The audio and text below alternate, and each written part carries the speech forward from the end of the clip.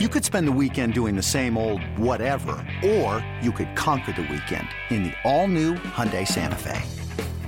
Visit HyundaiUSA.com for more details. Hyundai, there's joy in every journey.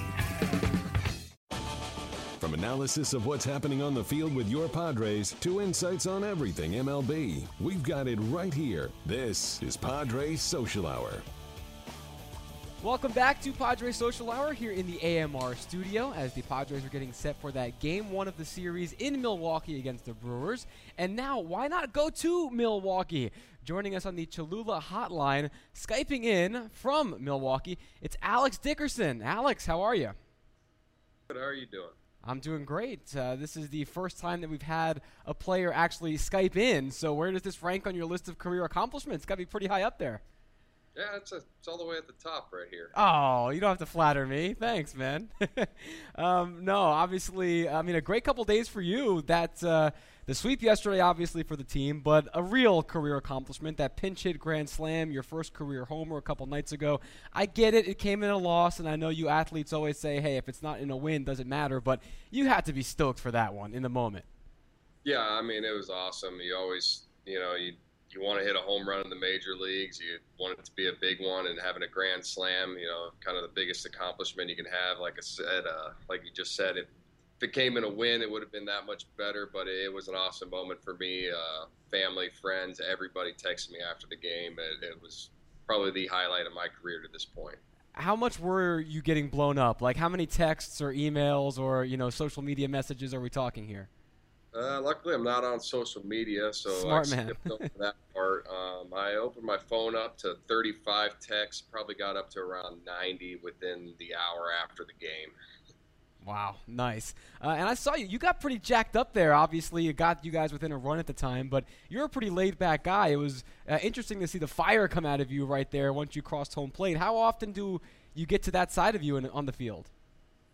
It doesn't happen often, so yeah, you saw a side of me that I have no control of. It's kind of like a Hulk mechanism. Something big happens, quiet a really loud Wrigley crowd in a big moment, and yeah, I was fired up. I barely remember that part. I kind of blacked out. Luckily, there's replays that I'm sure you'll be watching, over and over for as long as you need to.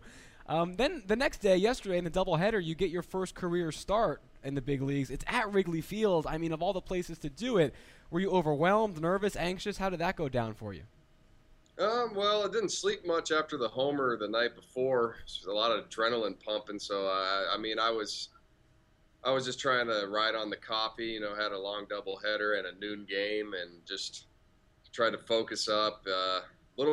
Still had a lot of adrenaline going, a little bit of nerves kind of rolling in there, in and out throughout the game. It's a real loud, tough place to play, and it was exciting for me. It was an awesome place to really make a mark in my career, first career start, first career home run, and it was awesome to be able to sweep that doubleheader against a team that was really rolling.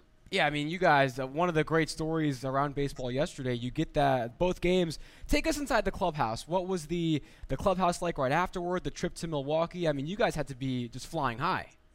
Yeah, absolutely. And I mean, we have been now for a couple series that we're playing really good baseball, and that's all you can really ask is, getting there and putting yourselves in positions to win. And we've been doing that all the way through this point and facing some tough teams along the way. And the Cubs are about as hot as anybody. Taking two in a doubleheader is hard against any team, and doing it against them is real special. So we're as confident as any team out there right now that we can, really roll with this, get into first place. Now, we were talking about this the last couple days, and then we'll move past the doubleheader here in a second, but it was a day-night doubleheader, so you guys had like 3.5 hours between the games. Do you guys, as a group of players, like that much free time in between to nap or get therapy or whatever, or would you rather have just played 2 straight back-to-back? No, we're wired to try to roll through 2 in a row. It's tough to get up for 2 games. I think that's why you always see doubleheaders for the most part. They're normally split doubleheaders. Normally each team gets one because it's hard to ride the high of winning that first one, then trying to reamp yourself up for that second one. So it was a long time laying off for a little bit. Something that I wasn't used to, and I think a lot of guys aren't really used to with that day-night doubleheader. You just don't see it too often. So, you kind of have to reset the battery. Some guys take a nap. A lot of guys play cards.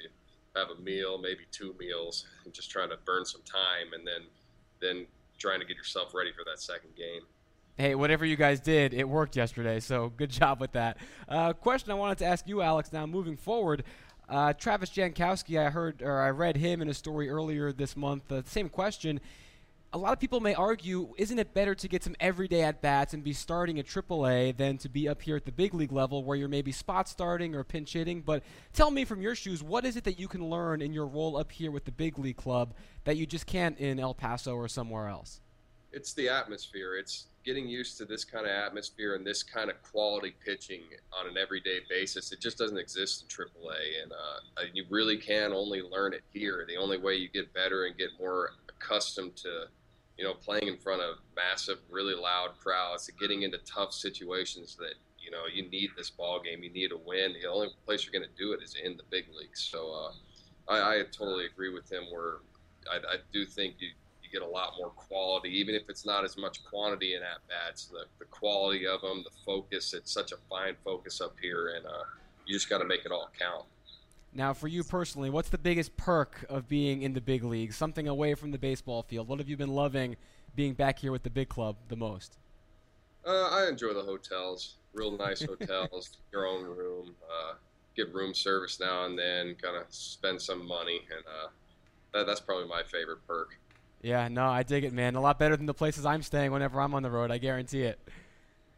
Sounds good. Yeah, that's about right. Alex, hey, you guys got a chance now against Milwaukee to really get some momentum going. So best of luck, and thanks for taking the time and Skyping in with us. We really appreciate it. Hey, no problem. Thanks for having me. All right. That was Alex Dickerson Skyping in from Milwaukee on the Cholula Hotline. Uncapped real flavor with Cholula hot sauce, the hot sauce with the iconic wooden cap, and the official hot sauce of the San Diego Padres. We're going to come back in just a little bit with some more Padres Social Hour, taking you up to Padres and Brewers a little bit later on. Don't go anywhere.